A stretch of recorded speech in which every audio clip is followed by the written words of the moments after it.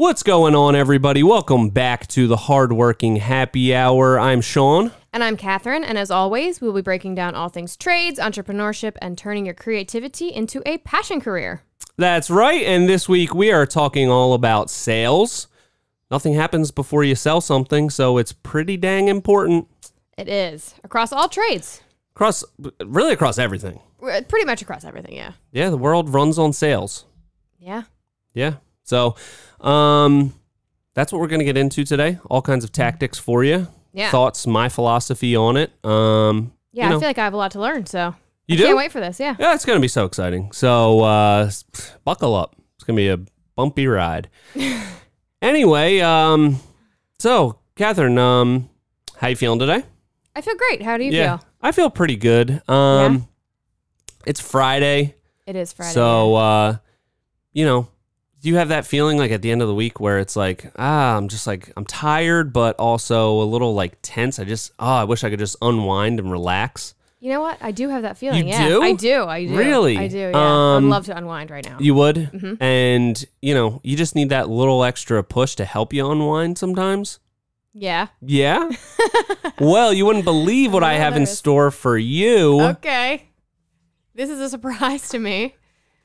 Whatever the drink is. It's a beer. A beer. Beer is the perfect thing to help you unwind at the end of a week. So, solving problems, that's number one in sales. Find out the problem, solve it, and it's a shandy. You already said that you like these, so sell somebody something that you know they already want. And you paid attention enough to you listen to what I said I wanted. Yep. Or not what I wanted. I didn't say I wanted this today, but that I liked this. And now you're bringing it back. And listening, another important thing. Very good. Very okay. impressed. Very impressed. That would be $20. You got it. I'll Venmo you. Okay, perfect. Just got a sale. So, that was just a little example there. Were you shocked? That was the surprise I was talking about. This is a great surprise. Love it. Don't love tell your me. Sales tactic. Only problem. Don't tell me it needs a bottle opener. It does need a bottle opener. Oh, God. We had everything planned out so good. There has to be something in here that we can use as a bottle opener. There has to be. We're in a wood shop. Okay. All right. Well, all right. So now we're back. We're gonna cut that out. Yep. But we found a bottle opener and we're back and we have some Leinenkugel Summer Shandy this week, and it seemed appropriate because it's about to be summer. It's been super hot this week. We got to figure out some sort of climate control situation for the van. Yeah. It's getting really hot in there. Trying to work Very in there. hot, yeah. So cheers. Cheers. Happy Friday. Happy Friday. All right, so sales. It's so important. It's pretty critical. It's and I feel like critical. it's good to be a good salesman, obviously. Yeah. It's so much worse to be a bad salesman. It is. There's nothing worse than being around like a bad salesman. And like a just aggressive or like using all the classic, lines and all that kind of stuff, and you know what's coming. Yeah. Yeah. You don't want to be that person. And there are a lot of different styles to sales. I think it depends on the product you're selling. It depends whether this is a cold lead, a warm lead, a sizzling hot lead. That's the best scenario you can be in. Are those the three categories? I think, technically Cold, hot, those and are. sizzling hot? Yes. Most of our leads are usually sizzling hot. Yeah. But it wasn't always like that. Right. You had to get to that point. You have to get to that point. So let's kind of run through the mentality. I guess let's first talk about a couple different ways that you can do it. You can be the hard seller. Yeah. Where you're really just like, going after people. You're following up every day, every minute. You're emailing them, texting them. Right. And you're really pushing. You're really trying to like pull that sale out of them. Yeah. That's one way to do it. The other way is you can soft sell them. I think my style is more the soft sell. And again, this is going to depend on how much demand you have, how much you can realistically even provide, clients. So we have pretty limited availability. We have a lot of demand. So we can use the soft sell where we just kind of explain what we can provide for them. And then the choice is up to them. Mm-hmm. We don't try to be too pushy. Because the people that decide on their own that they want to hire us, they're going to end up being a better client for us. Yeah. You know, somebody that you like really push into a sale, they could kind of, you know, after the fact be like, I felt kind of pressured into that. And the bigger the project is, I think the more that comes back to bite you, because, you know, you could sell them in 10 minutes on a really big project, but then over the course of the 2 months that you're there building it, it could really get kind of awkward if they feel like they were pressured into the sale, or you upsold them too much and now it's something that they probably really shouldn't be spending that much. So with those bigger projects that you're going to be more involved with the client over a longer period of time, I think it's better to really just explain what you can provide for them. Let them ultimately make that decision on their own. Don't try to pressure them too much. Mm-hmm. But that's really how I look at it. Yeah. Soft sell. The soft sell. Convince them they want it. Yeah. But either way you do it, there's still the same parts of the process that you need to identify. Whether you're doing a soft sell, a hard sell, there really is a theory, a way to do it. Yeah. You know? So, number one, I would say you need to identify the problem that you have the solution to. Yeah. What do you think? I think that's important. And I think that especially with like a trades-based business, I feel like that's like a lot of things you're not even convinced, you don't need to convince them that they need it, because they know they need a new roof, or they know they need a plumber, or they know that they need, it gets a little more dicey when you're going into like a luxury backyard build. Yeah. Because then it's like, well, I don't really need that, do I? But then you're in a position where you have to convince them that they need it. I think the problem solving aspect of it is going to be different for all of those different things. So like the problem with a leaky roof, super obvious. It's water's coming in the house. Right. So every roofer is going to come and offer that solution of fixing the leaky roof. Mm-hmm. But you want to figure out what are their reservations to hiring somebody. They know they need the roof fixed. Right. Everybody's offering that same solution, but you need to figure out what are the reservations that are holding them back. What's that secondary problem to getting the sale? And a lot of times that could be distrust. Mm-hmm. Could be price. It could be, just a feeling of getting ripped off. Yeah. So those are the things that you need to identify and put their mind at ease. Yeah. Scheduling could be one, Yeah. Like, oh, who knows? They might start one day and then 3 weeks pass and then they're back a day. So you need to identify what is that thing that's holding the client back and offer that solution to them. Yeah. I think I did some research and I looked up the 6, everything that came up with said that there's 6 properties of sales psychology. So like why people decide what they're going to go with. Total head game. A head game. It's all, you got to get in these people's heads. Yep. But one of the pillars is reverse psychology. Say, you don't want this. You definitely don't. No, you definitely don't want this roof. That didn't make the list, but I bet it should have. Yeah. It should have, yeah. That's classic. But it's liking. Like you have to, like with something like a roof, let's say you get 3 estimates. All 3 are relatively similar. They all have pretty good reviews. You don't know who you're going to go with. You go with the person that you talked to that you liked. Yeah. You always, in anything, you pick the people, you gravitate towards the people that you like.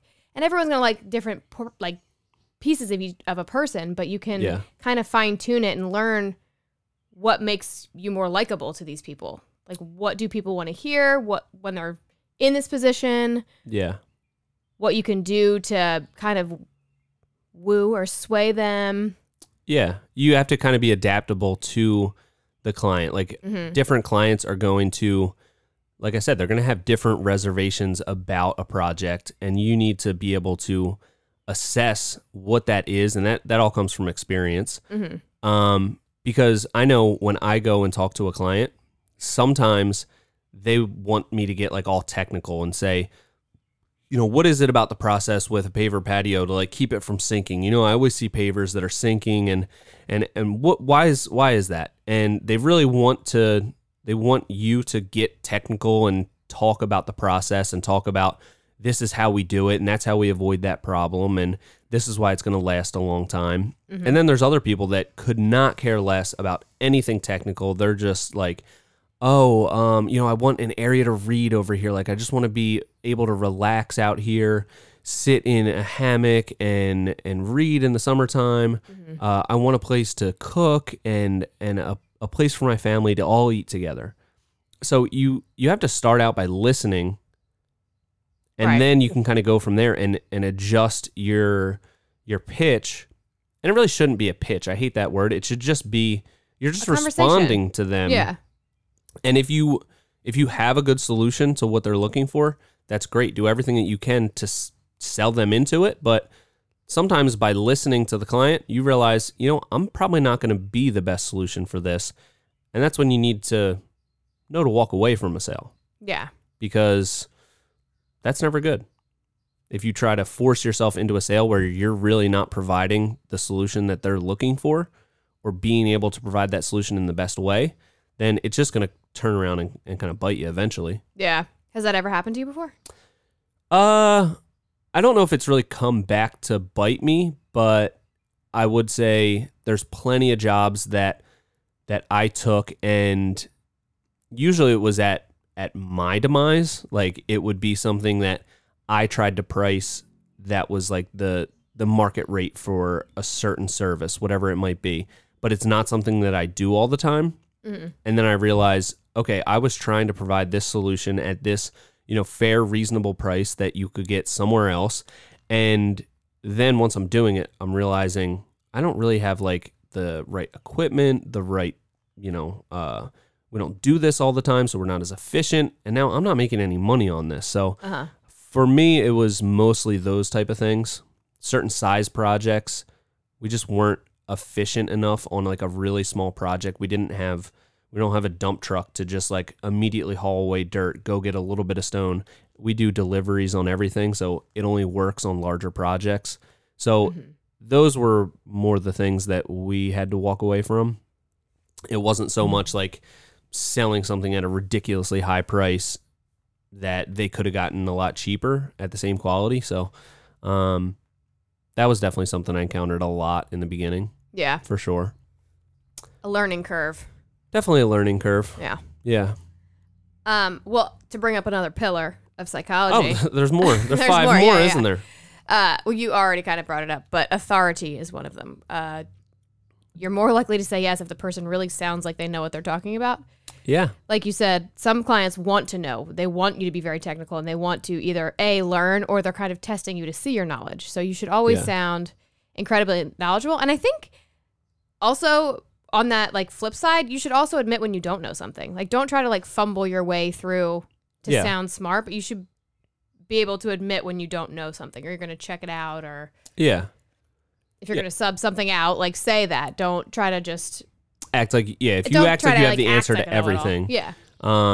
If you do know everything about what you're talking about, that's great. But and show them that knowledge. And a lot of times there might be subs that come in, like when it comes to electric or plumbing, those are kind of big parts of our projects. They're very, important in the process. And a lot of times clients will ask me, okay, what do you think about our panel here? We're gonna have enough space for all these circuits, and we want to add this in the future. And I'm like, to be honest, I don't really know. But our electrician's gonna come out. They'll take a look at it. That's kind of out of my league. Yeah. And I think that, one, I'm not licensed in electric, so I shouldn't, the expectation isn't there for me to know everything about it, but it also kind of makes it more believable when you talk about the things that you do know. Yeah, it's like, it's more genuine. Yeah, it's more relatable that, these are the things that I know and I'm good at, and I can provide you this solution. The other things, I'm either not going to, and I'll let you know, or I'm going to bring somebody in under us if it's important to our project, like plumbing and electric. Yeah. So, something to think about. That's true. That's true. What else? I feel pillars? We should just go through the pillars. There's a lot to riff on this. Yeah. So, and it's all of these are kind of like intertwined, so they lead naturally into each other. Yeah. So one of the things you said earlier was that we kind of create a demand because we only take on a couple of projects each year. Mm-hmm. Scarcity. Scarcity, yeah. I think that's a big one, especially for us. Yeah. You want to, ideally, it's a real scarcity, so you don't have to fake it. Yeah. And, and that's such a classic sales thing. It's like, call in the next 10 minutes and to get before they run out. And it's like, this is a previously recorded infomercial that doesn't make any sense. So, but that is like such a tried and true tactic. You want to create that idea of scarcity that if they don't act now, next time they call, you might be booked out for the whole year. Yeah. That happens to us all the time. Yeah. People waited too long and it's like, sorry, we're booked out for the year. Yeah. We're fully booked now, but like when we were taking new jobs, we were telling people, we were letting them know, like, we're only taking a couple of jobs and we've got a couple of jobs out there. So like, if you want, you got to get on it. Yeah. You got to pay deposits and sign contracts. So we get, and people just like that, they're do. signing contracts. Yeah. Or they don't. And then they reach out later and they're like, okay, we're ready to go forward. And it's like, well, we're booked. Yeah. We're completely booked up. Yeah. So I think there is a lot to that scarcity. It makes people want to act quicker. Mm-hmm. And it creates like an element of kind of like desire, like, oh, this is something that's very limited. They can only do a certain amount of projects and they book up so fast. So there's this like exclusivity kind of feel to it that is really attractive to a lot of people. Yeah. They want to feel like they're getting something that not everybody else can get. Yeah. And we talked about earlier today how people who aren't booked, like everything in our industry right now is so hot and people are booked up for so long that if you come across somebody who's like, yeah, I'll do it in 2 months, it's like, oh. Yeah. So it's also kind of like a flip side of that. Like, why definitely aren't you busy? Everybody else is busy. Especially now. Why aren't you busy? Yeah. Especially now. And like we talked about on, a couple weeks ago, that's probably going to change at least a little bit going forward, that there's not going to be as much demand. But scarcity. Yeah. Create that sense of scarcity. Yeah. That's kind of like what Wood Bully said. Remember he was on the podcast and he said he hadn't even started his business yet, but he decided he was going to start one year from a certain time, and then he started talking to clients and saying, yeah, I'm booked out a year. Yeah. He hadn't even like started doing projects yet, but he created that sense of demand, which I was like, that's such a brilliant idea. Yeah. You're just, really thinking there. So kudos to him on that. Liked that idea. Yeah. So. And to be clear, in case people haven't listened to that, he wasn't like scamming people. He was just working for somebody else. Yes. He hadn't gone completely on his own yet. So, just want to make sure people know that he wasn't like doing IT somewhere. No, I don't think he so. Was booked up. Yeah. He was doing deck building as far as I remember. Yeah. But it was just a really cool idea. Yeah. And a really like creative way to go about it. Yeah, made total sense. And we did something pretty similar to that. I don't know if we did it last year because we already had so many people like on a wait list that we didn't have to like stir up a demand or like a buzz. Mm-hmm. But the year before that, I put out at the beginning of the year, like in December or January, I said, we are doing 12 projects this year. And every post that I was doing for like that week or 2 weeks, I just kept saying, we are only doing 12 projects this year. If you want to be one of the 12, call us, or, I never put my phone number. I said, email us through the website. And that was like amazingly successful to just like put that out there. We are doing this many projects. And it was like, maybe we're not going to do 12. Maybe it's going to be 11. Maybe it's going to be 14. But I just picked a number that was kind of close. And I was like, this is how many we're doing. You need to be one of those 12 people. And it did create that sense of demand. And it worked like amazingly well. I was really surprised at how well that little trick worked. Yeah. So. And I think knowing how many people are on our wait list right now and how many jobs we're going to get done, I think it's going to be a similar situation where we kind of say, we're doing 12 jobs, so you got to get your stuff in. Yeah, if you want it. I don't even think we're going to put it out there to the public. No. I mean, just going through the wait list, letting those people know we're only going to book. We have a huge wait list, and we couldn't possibly get to all those people. So if all those people said yes, we'd be booked out for like 6 years. Yeah. So Yeah, we're kind of like doing that tactic to our already pre-screened wait list. So we're really like getting really down to the nitty-gritty. Yeah. That's always a good position to be in. So, if you're having trouble with sales and you're like, this doesn't sound like me at all, I'm always struggling up against everything, really trying to sell myself. You need to work on your marketing. Yeah. You shouldn't have to work that hard. Like, marketing is really the first part of the sales process. Like, how did they hear about you? How are you getting this lead? And that's where we, the classic cold, hot, or sizzling hot lead. You want sizzling hot leads. You want sizzling hot, yeah. Then it's going to make your sales process that much easier, that much more successful. Mm-hmm. You're going to be able to charge more, all of those good things. So we talk a lot about that on other episodes if you want to check it out. Yeah. So what else we got?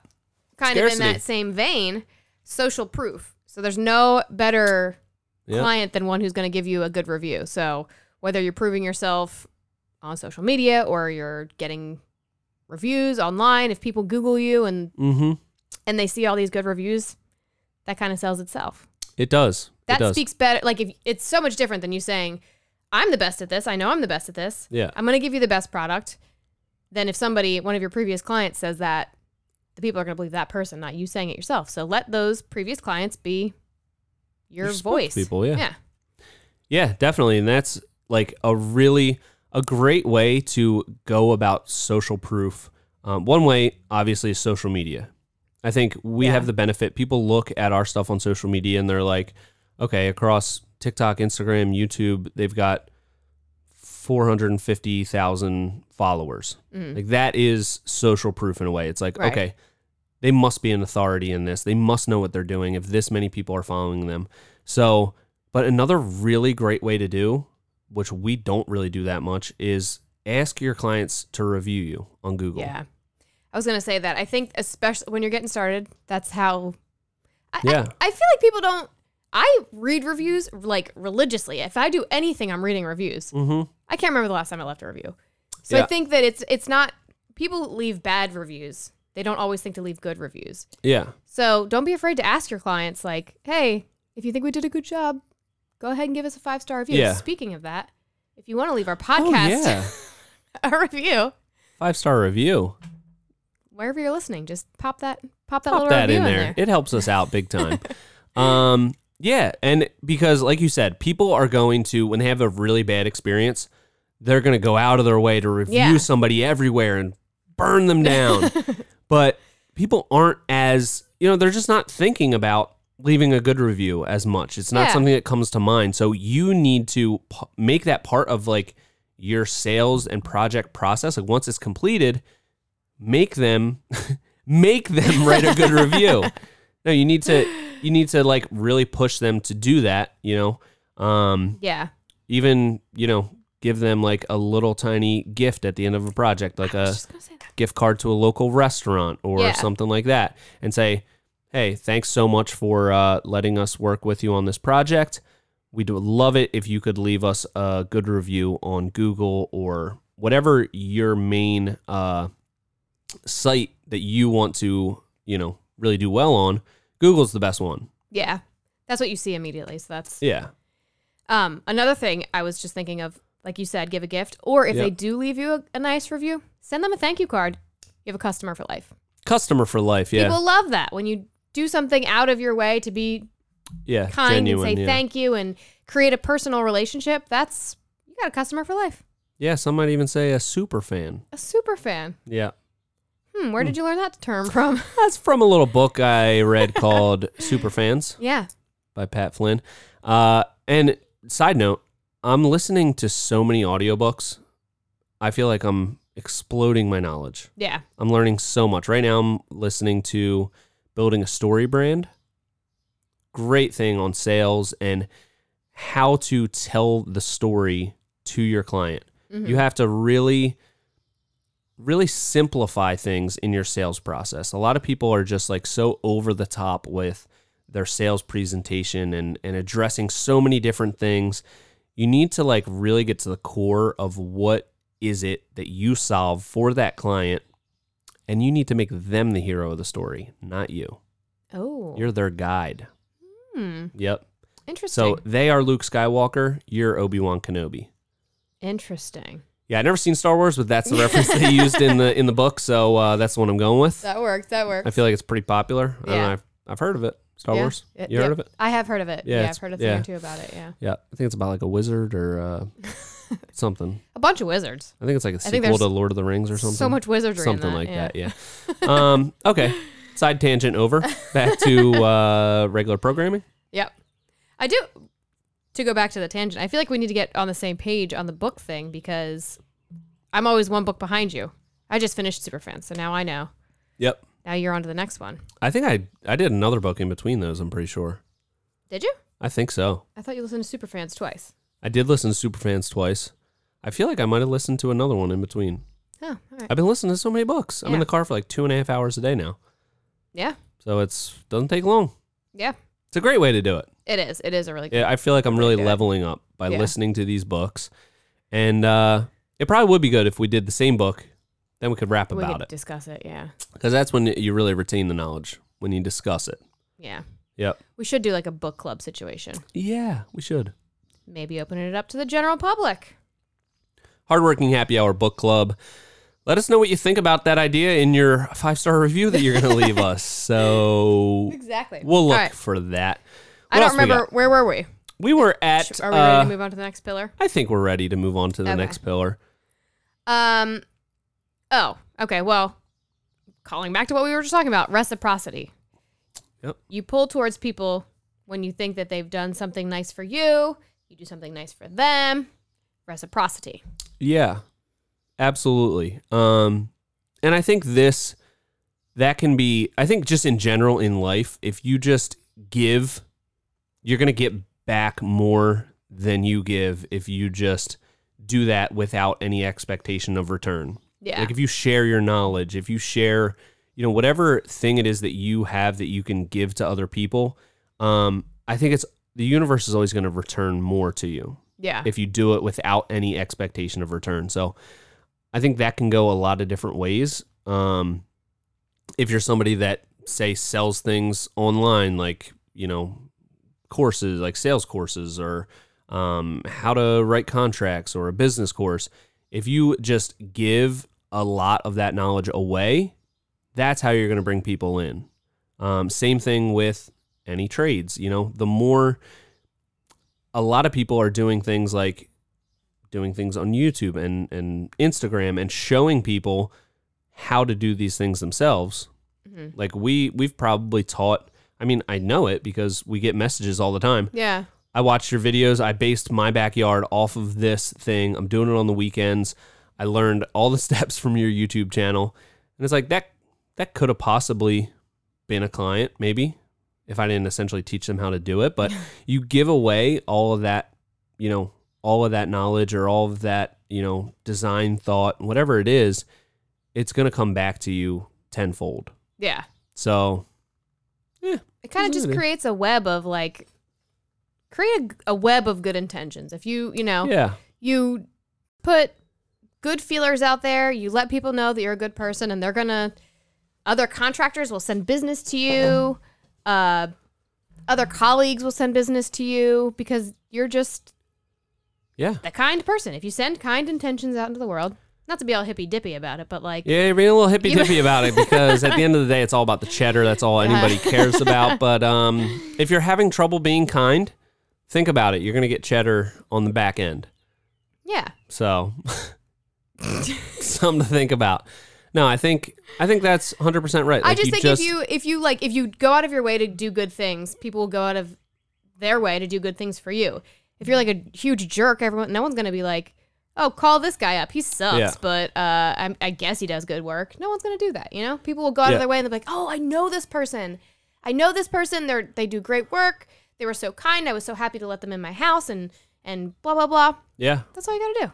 That's all you got to do. And that kind of reminds me in a way of something that I try to do whenever I talk to somebody, because we always do all the screening first through a website, then over a phone call. Mm-hmm. And a lot of times we'll screen people out through the website, but sometimes I still get on a call with these people. And then I realize through the call that this isn't a great project for us. Like, we're not going to be able to provide the best solution for them.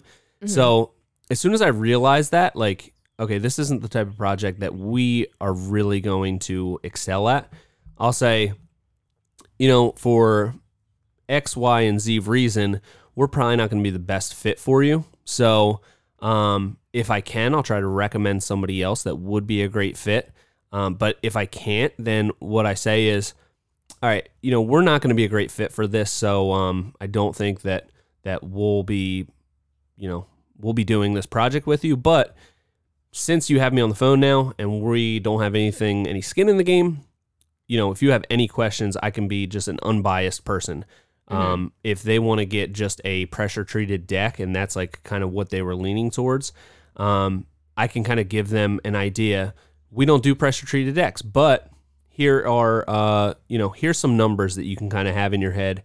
When you talk to other people, this is about what you should pay. If somebody's less than this, you should probably stay away. If they're not going to do this step, steer away. I'll give them questions to ask any contractors that they end up calling. So it only takes 5 or 10 minutes, and people like really appreciate that. They're like, okay, wow, now I have this expert on the phone. They don't want my project, but they're offering their free advice. So that's going to help me when I interview the next contractor. Yeah. And that's just creating a personal connection. That's like, that goes so far in life. It's like a virtual handshake. We're on the phone though, so it's like an audio handshake. Audio handshake. Yeah, it's like an audio hug. That goes so far with people, and I think like on the flip side of that, like I went recently to go buy a new car, and the salesperson was just awful. Yeah. Well, I didn't a Bronco. Yeah. Remember I told you I went to go buy a Bronco. Well, I went to go look at a Bronco. You did? Yeah. I didn't know you went to go look at one. Yeah. You did? I did. I also told you about it. You did? Yeah. It was like a month ago. Always be listening. Yeah. What was this, the one that was in PA or whatever? Yeah. You went to that one? I did, yeah. You did? No. Well, there was one that was like 3 hours away. I didn't go to that one. Okay. This one was right over the bridge. Oh, okay. But anyway, the sales guy was like... You didn't get it, did you? I didn't buy it, no. Oh, okay. No, I didn't buy it because I didn't like the salesman. He was so aggressive, and it was like, not only was it like he was reading a script, he was like trying to like shame and guilt me into buying this Bronco. And I was like, this is... How do you do that? Like, how do you shame someone into buying a car? Like, so... Oh, he was like, oh, that's your car that you drive now? Oh, it's disgusting.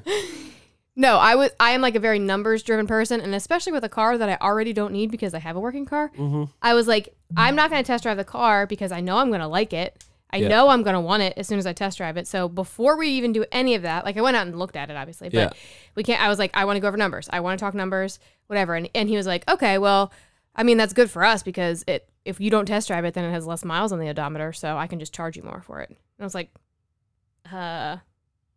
you think that's making me want to buy it from you? That's like the rudest thing you could say. Like, you just turned me into your enemy. Why would you do that? Yeah. So then have you taken them down? I haven't yet. But, okay. It's on.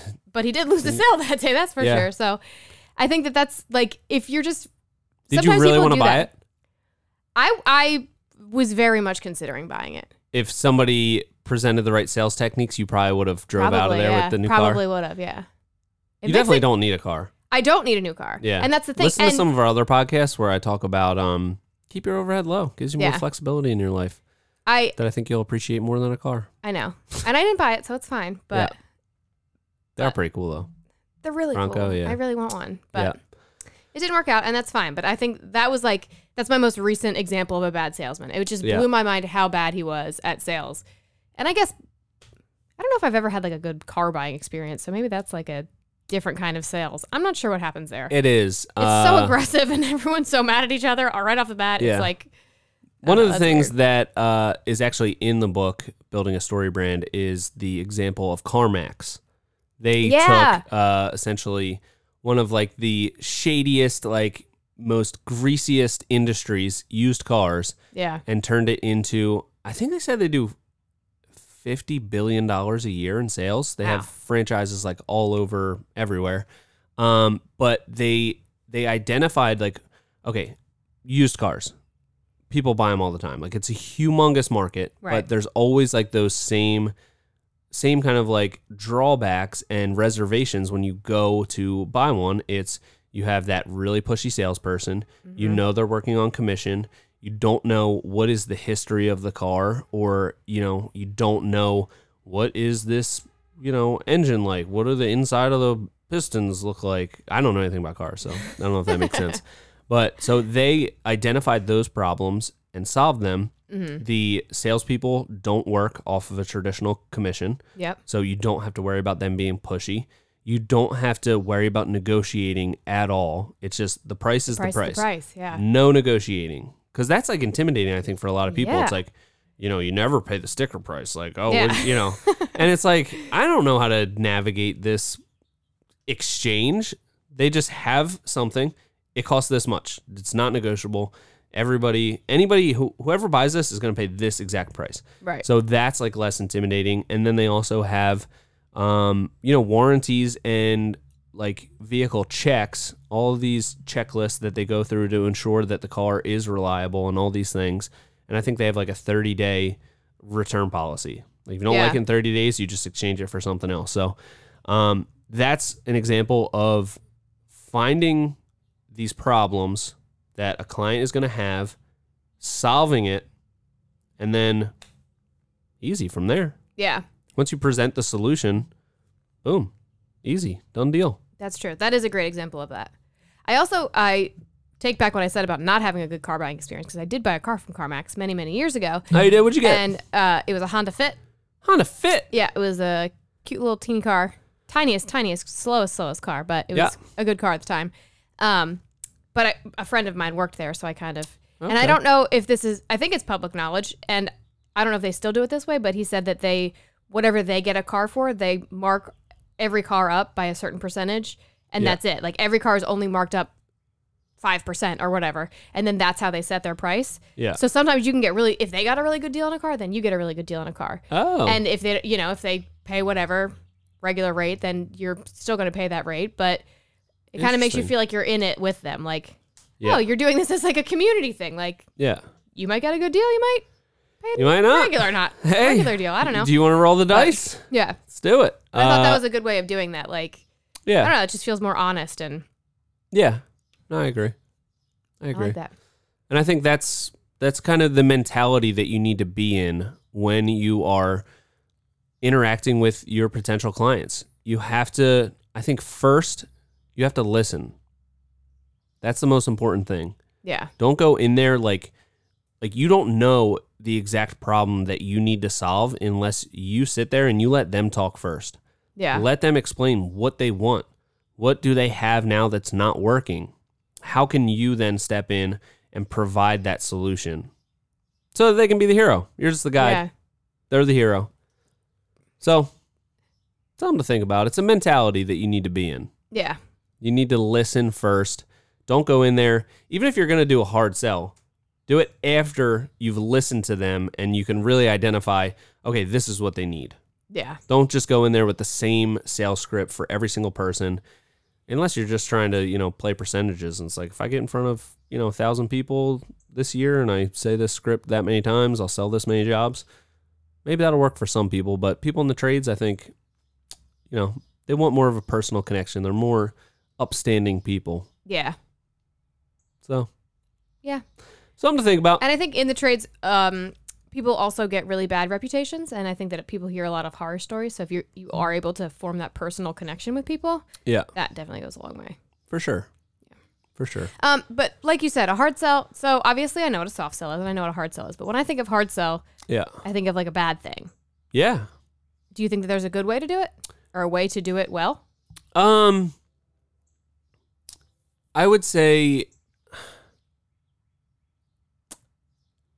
I don't know. I'm kind of torn on it. I think there's definitely a lot of different ways to do that hard sell. The thing that comes to mind initially in my head with a hard sell in the trades is like window salespeople or roof salespeople. That like a very common thing is if both members of the household aren't there, they won't do the estimate. They want both decision makers there.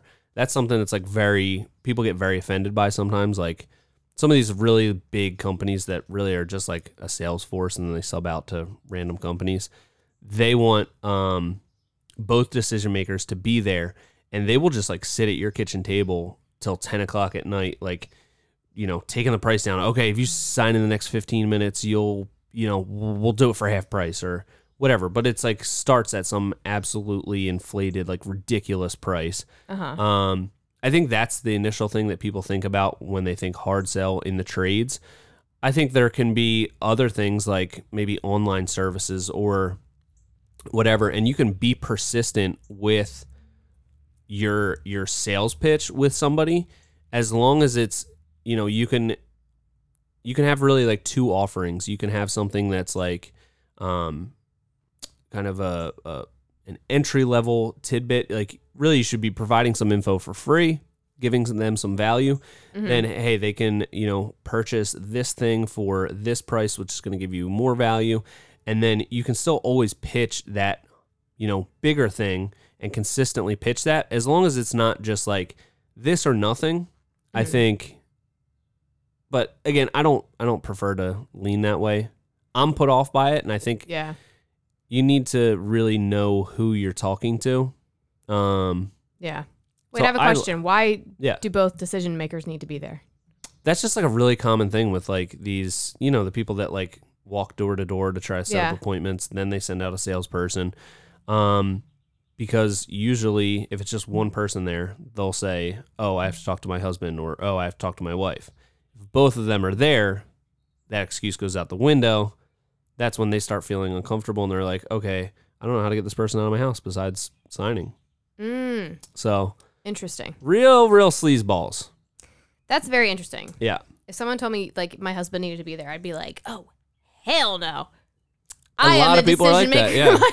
Yeah. How dare you? Yeah, you hear that, Pat? I'm the decision maker. If we need windows, I'm making that decision. Yeah. I think it's incredibly offensive. I don't think it's just like, I think both have to be there. If it's just the man, they won't do it. Yeah. If it's just the woman, they won't do it. Yeah, I get that. Because that is like the easiest out. Well, yeah, of course. That is the easiest out to be like, okay, well, thanks for the info. I got to talk to my significant other. Yeah. But, I think it's a little sleazy to try to sell some, humongous purchase and like not leave without getting a signature on a contract. That's kind of crazy. Yeah. So, something to think about. Yeah, something to think about. What else? Do we have any more pillars, or do we have a fully standing sales house with all the pillars? I did go out of order, so it's taking me a second to figure it out, but we do have one left. Okay. Commitment and consistency. Okay. To what? To your sales philosophy? To your sales? Let's see. The little blurb says, once we make a choice or take a stand, we consistently work to behave in line with that decision in order to try to justify it. Okay. So like if you have a business philosophy, just stick with it. Which that makes sense. If you don't, you're going to come off as wishy-washy and... Yeah. You don't want that. That's bad. That's a bad reputation to have. You don't want to be a flip-flopper. You want to just present your offer, present what problem you can solve for that client, and give them all the reasons that you're the best one to do that for them, and you'll be good to go. Yeah. Actually, that gives me a thought. Like, oh, you have a thought? I have a bit of a thought about it. Like, what would make you switch up your kind of business practices? And maybe if you as the salesperson really like somebody or just like clicking with a person, you might treat them differently. Do you think that comes up? Is that ever a problem for you? Like, are you more not that we don't really give like deals to people, but like, are you more willing to do more for a client if you like them more? Or I think that's definitely been an issue for me for sure. It's like, oh, I don't know. I just feel like I'm hanging out with somebody that I'm friends with, and we'll throw that in. Yeah. That used to be more, not so much now because we have the demand, we have all that kind of stuff. But where people really end up getting more out of us is when they just give us kind of free reign to do what we want. We're always going to over deliver in those scenarios. When somebody's like really picky about like, oh, I don't know if I want to go with this, If I come up with a design idea and they're like, oh, I don't know, I'd have to see it. I'm just like, all right, well, I'm not going to even try it. Yeah. We're just going to give you what we had in the rendering and that's it. But when people are like, yeah, that sounds awesome, just go with it, whatever you think. That's what our clients are doing right now. That's what our last clients did. A lot of our clients do that. We're very fortunate to have that kind of scenario most of the times. That's when they really, really get the most out of us. We always go above and beyond because they put that trust in us, and that's when we have more fun. So yeah. But yeah, that's something that you need to make sure that the client's not selling you. Yeah, I was just gonna say they're reverse soft selling you. Yeah, you need to watch out for that. That's a slippery, slippery slope, and especially with depending on the trade that you're in, if you're selling something that's, you know, say if you're a gutter salesperson, it's like they cost this much per foot. You know, it's pretty cut and dry. We have this exact formula. When you're doing more custom stuff, there is a lot of vagueness and there's a lot of guesswork to it. Like, okay, this is completely custom. We've never done this exact thing before. How long is this going to take me? And when you're sitting there and you really like the person that you're talking to, you sometimes can convince yourself that you can do things faster or whatever because you really want to meet their budget, but that's something you really have to be careful about. Yeah. So, yeah. Yeah. Yeah. We got what do we got? We got anything else? We got some subcategories here. Oh, we got some subcategories. Let's go for it. This one I think is kind of interesting. Leverage loss aversion. So kind of just like let them know what they're going to miss out on if they don't go with you. Yeah, because actually, I think I listened to this portion of the book yesterday, Building a Story Brand. That's something they talk about in it. People are much more impacted by the thought of losing something than the thought of gaining that same thing. So people are much more affected by the thought of losing $100 than they would be by gaining $100. Interesting. Like they're twice as sad than they would be happy if they gained it. Yeah. You get what I'm saying? I do. They're more scared of losing something. So I don't know if I'm just so aware of this being a sales tactic that it, like, I feel like this comes off as sleazy to me unless it's done correctly. Yeah. You know, I feel like people do it in the wrong way a lot. I think if it's not just a complete lie, then it's good. Like if they're really, it's kind of like that scarcity thing. Yeah. If it's really like, if you don't sign up in the next month, like we're going to be booked for the year. Yeah. And when we say that to people, it's not a sales tactic. It's just the truth. Right. We can only do so many projects. For next year, it's just the beginning of June.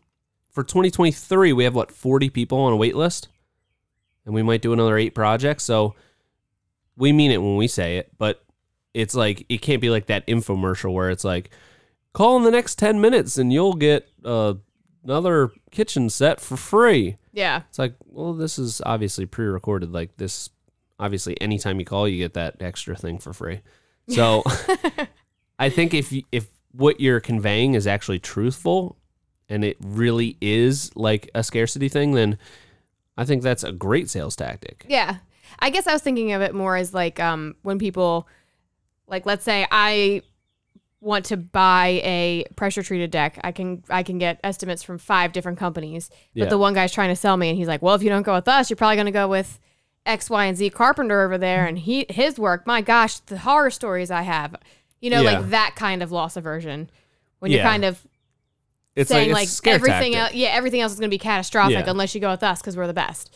That always comes off to me as like just straight up sleazy. That's like, you might be the best, but I don't know.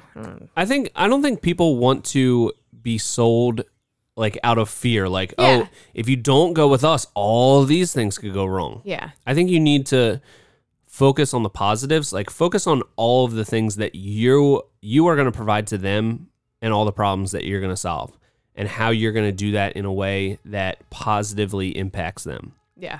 Because, I try to never like, you know, badmouth anybody else or do anything like that because I think it just puts like a negative energy out there that isn't helpful. Mm-hmm. I think you should just play up your own skills, show them why you are the person to hire, but keep it positive and they're going to have, if you're there the whole time just negative, bad-mouthing everybody else, they're going to have that feeling of negative energy when they think of you. Yeah. So keep it positive. Yeah. Bad-mouthing other people never makes your work look any better. Yeah. There's like a saying around that or something. Is there? I don't know. That didn't just come out of my brain. Something like if you're a shit talker, your breath stinks. I don't know. That's not it, but it's something it makes sense. Yeah. Talk enough shit, your breath's gonna stink. Might have to bleep that out. Yeah. That might be a new saying, but that might be new, but I mean it's true. That's that's when people talk about sales in that way, I just hate it because I'm like, you talking crap about that other person doesn't make you look any better. So why am I going to want to go with you? It makes you look shady for wanting to talk bad about somebody. Yeah. There's no need for that. If you're really providing a good solution to somebody, then you don't need that. Yeah. So. And I feel like it's so much more impactful if, like, let's say the client lets you know that they're deciding between you and this other guy, and this other guy doesn't do as good of work as you, and you know that. But if you're like, okay, well, he does things this way, and I wouldn't do them this way because of this, I think that's like a much better way to handle it. That's than just being like, well, I don't do it that way. I do it this way. Yeah. And that's like a lot of times frame it. That's going to come down to, like, usually in that scenario, one of those people is going to be cheaper, like the cheaper option. Yeah. And I think there is like some sort of mentality in the trades where it's like, if you don't do everything to like the highest industry standards, then you are a garbage contractor.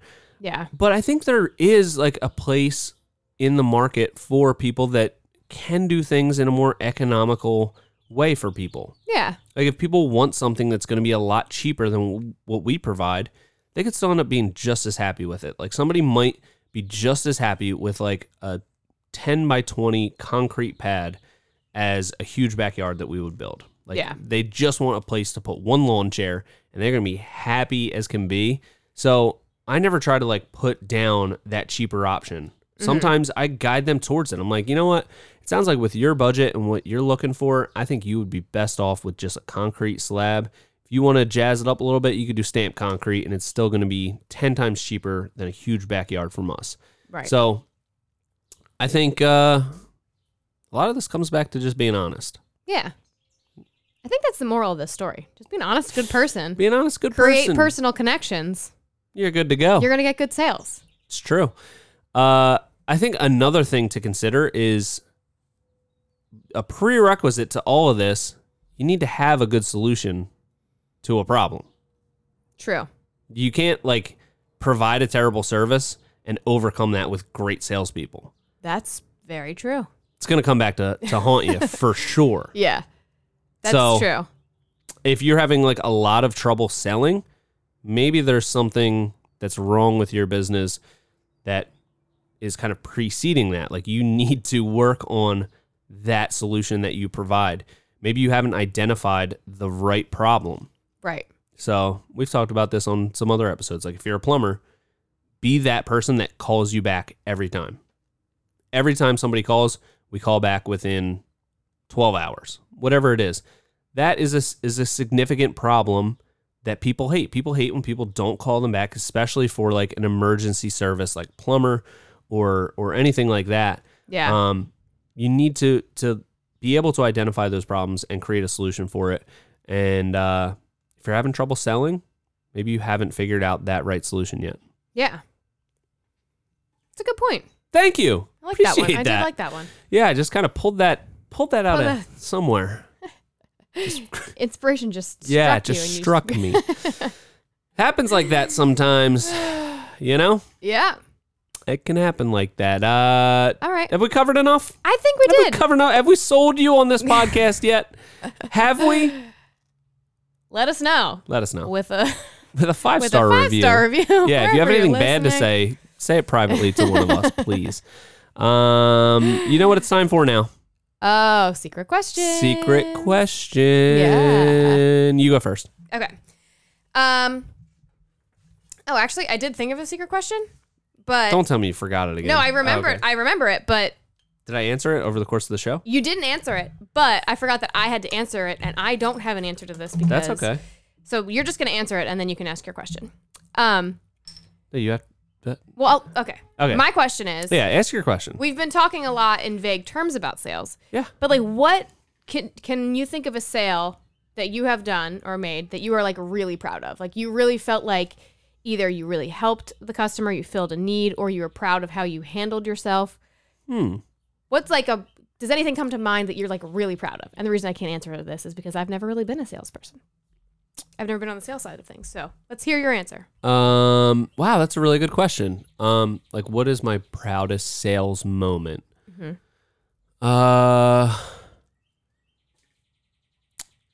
Okay, first off, this is kind of like a fake cop-out answer. The thing I'm most proud of as a salesperson is all the times that I've said no, that were not a good fit. That's a real answer, but I know that's not the answer you're really looking for, so let me keep thinking of something. Okay, so the last project that we just completed, it was a really big project right on the water. They had come to us after they'd gotten a design from another company, and I think the other company didn't really really probe them enough on what they were looking for, and they came back with something that was like 4 times their budget. It was like it was absolutely insanely extravagant and crazy. So we came in and we really listened to what are the essential things that you're looking for, and how can we provide those things, cut out all the fluff that you don't need, and provide something for you that really checks all those boxes, hits your budget, and it looks awesome, and everybody's happy. And I think we achieved that in the last project. What do you think? I would agree. I didn't realize that they had already had a design done. They did, yeah. By another. I mean, this was years ago. Yeah. We initially did a design for them. Almost, it was the beginning of 2020, I guess. So over 2 years ago, and they had gotten a design done previous to that, and it just like it didn't seem to hit the things that they were looking for. Plus, it was like, and we did a pretty big project for them, so 4 times the price. Like, it was a pretty crazy design. Yeah, now I kind of want to see what the design looks like. It wasn't. I mean, it was a lot of landscaping. It was a lot of like. So we provided them, I think, more outdoor living space and more usable space, and I think we did a really good job of listening to them, providing them multiple design solutions. Yeah. Giving them the opportunity to pick whether they wanted to go with something, kind of mid-tier, something high-end.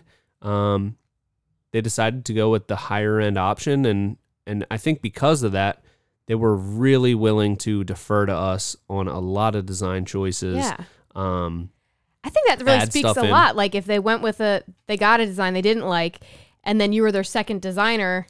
Yeah. And they really trusted you enough to you picked a lot of stuff on that job. Yeah, pretty much everything. Yeah. And they even wanted us to pick furniture and stuff. Yeah. So that speaks of like volumes if they think already think they liked me? I think they liked you. Think so? Okay. But I'm serious, like if they already went with somebody who they were like, oh, I don't know, and then they went with you, and then they trusted you enough to let you make all the decisions instead of just being like, well, I feel like that would lead to nitpickiness if they already had something they didn't like, but they really trusted you. Yeah. So I tried to listen. Yeah. Yeah. Good answer. Really? Yeah. Okay. All right. I guess you never really did sales, huh? I've never been in a sales position, no. Well, there's a lot of times that you have to sell yourself. So myself, yeah. Not like that, but, sell, the job interview. Yeah. It's a way to sell yourself. Yeah. Just, I don't know, I guess you're always selling yourself. You have to build your own personal brand. Is there any scenario you can think of I think job interview is like the most obvious one that comes to me, like where you really felt like you were truthful, but really got like your point across as to, I don't know. That's kind of a vague question. Yeah. I guess I honestly love job interviews because I always felt like I always had that mentality of like, even if I want this job, like I might not be the best fit and that's okay. Yeah. I'm an employable person. I'll be fine eventually. Yep. So that's how I always handled job interviews. I was never like nervous for them. I was always kind of like, they were interviewing me, but I was also interviewing them. Yeah. And I have actually never interviewed for a job and not gotten it. So. Wow. Yeah. That's amazing. Me either. And I've interviewed for a lot of jobs, but. I guess I did have to do an interview when I worked at Wegmans. Oh, yeah. I had to actually go into an interview. Push carts. Yeah. Oh, interesting. So. I did interview for a job at a restaurant, and I had never been a waitress before, and they required like, quote unquote, required like 5 years of experience before they would hire you. It was at a very popular South Philadelphia sports bar. What was it? Chicky and Pete's. Oh, did you work there? I did, yeah. Did you get part of that settlement? I did get part of that you settlement. You did? How much did you get? I forget. It was thousands of dollars, and I worked there for 2 weeks. That's amazing. But yeah, anyway, so they interviewed me. I got the job, and I was kind of like, I don't know why you're hiring me. I've never been a waitress. I had no idea what I was doing. Yeah. And it was like right out of college, and I didn't know what I was doing. But anyway, they gave me the job. But then I ended up quitting it because I absolutely hated it.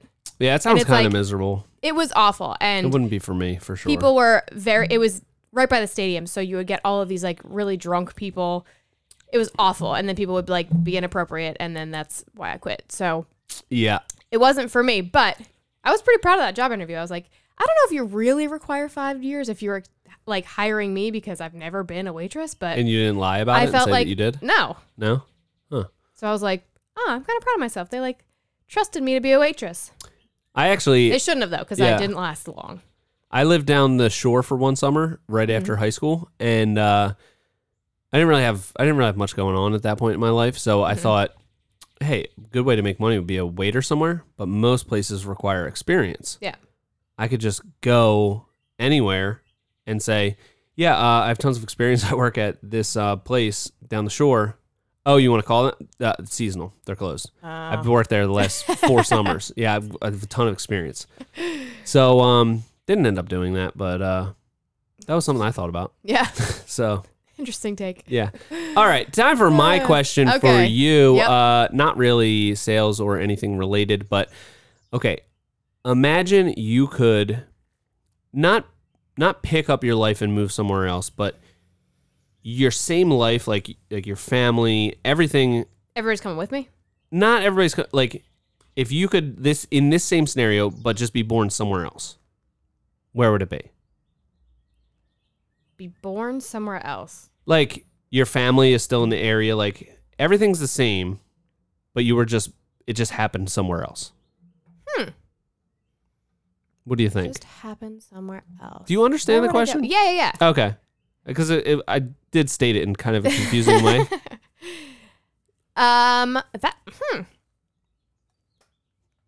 Very interesting. There's a question. Like I immediately want to say somewhere like beautiful and tropical, of course, but maybe if you're from there, then you don't think it's like you don't appreciate it. You don't appreciate it. That's a good. So it's kind of nice like to Hawaii have it as something? like Yeah. It's like an option as a vacation that might not be quite as relaxing.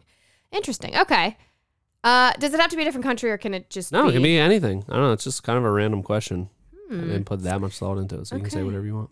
I think I'm gonna go Scandinavian. Oh, somewhere, really? Yeah. Okay. I'm gonna go up there. They're very happy people there. So happy. Yeah. Statistically, the happiest people. They are. So I would definitely go somewhere there. Scandinavian, Nordic, up there somewhere. I feel like you'd fit in. Everybody's got blonde hair. Yeah. And blue eyes. Yep. So they would just be like, oh, yeah, of course you live here. Yeah. You look like us. No questions asked. Yeah. Great. All right. Where would you go? I don't know. I feel like probably I want to say California. Okay. But I hear it's kind of a drag to live there. Yeah, it was. Like it's like it was? I hated it. Really? Yeah. Like high taxes, or like it's hard to really get ahead there, I hear. It is. Actually, I shouldn't say that I hated it, because I lived in Los Angeles, so that's a very specific spot in California. There are plenty of other lovely places you might enjoy. Yeah, it's a big state. It's a big state. It is a big state. Well, that's kind of where... That's where you'd go? I mean, I don't know. I've never lived there, so I don't know if I would like it, but that's my initial inclination is California. Because it's like mountains a lot of places. Like I only went there once, and we went to Sequoia, we went to Big Sur. It's just like very scenic, but it's right on the ocean. You also have mountains nearby. Yeah. It's kind of like New Jersey. The thing that always tripped me out is when I lived in Los Angeles, like obviously Los Angeles is right on the beach. Yeah. You can see the mountains that there's snow on. Like you can just drive to Big Bear and there's snow on the mountains. Yeah. Wow. That's amazing. Yeah. I always thought that was kind of cool. It's like it was all kind of right there. So you're at the beach and you can see the mountains with snow? Yeah. Really? Mm-hmm. Wow. I've never been to Los Angeles, so I don't know. On a clear day. I mean, it's a very smoggy city, so if it's like... What about Skid Row? Have you ever been there? I have driven through it, yeah. Is it Skid? It's very sad, yeah. Yeah. But I feel like I think it's silly to say Skid Row gets a bad reputation, but Skid Row is very sad, and it's like really heartbreaking, and it's exactly what everyone says it is. Yeah. But also, like in Philly, we have Kensington Ave, which is like it's basically the same thing. Yeah. Is it called Skid Row? Skid Row is like the area. If you look on a map, it will come up as Skid Row, but it's not. It's like it's not just like one street though, right? Kind of it. Well, it's like basically on one street, and then it kind of like feeds into the area. Okay. But it's like downtown. It's like it's right near like the garment district, and it's like okay. If it's one of those like you make a wrong turn somewhere situations, then you're kind of in Skid Row. Okay. So it's very sad. It's really hard. Watch out. There. I don't think you want to relocate to there, if I had to guess. Okay. No, I was thinking more like Northern California. Maybe somewhere around Napa. Oh. Maybe I would have grown up, been a vineyard hand. That would be nice. It would be nice. That would be a lovely life. It would. Have you been to Napa? Worker. No. No? Never. You were right in California, you never went there? No. It's really nice. Never did. It's a beautiful place. It really is. I should try it out. You should try it out one time. All right, we're getting squirrely and rambly. We're getting squirrely and rambly? That doesn't usually happen at the end of these Never. episodes. So have we covered sales enough? I think we have. I think we have. And you know what? We can circle back. We can circle back on another episode if we can. find that there's more to talk about, which there probably will be. So, yeah. Till next week. This has been the Hardworking Happy Hour. See you next week.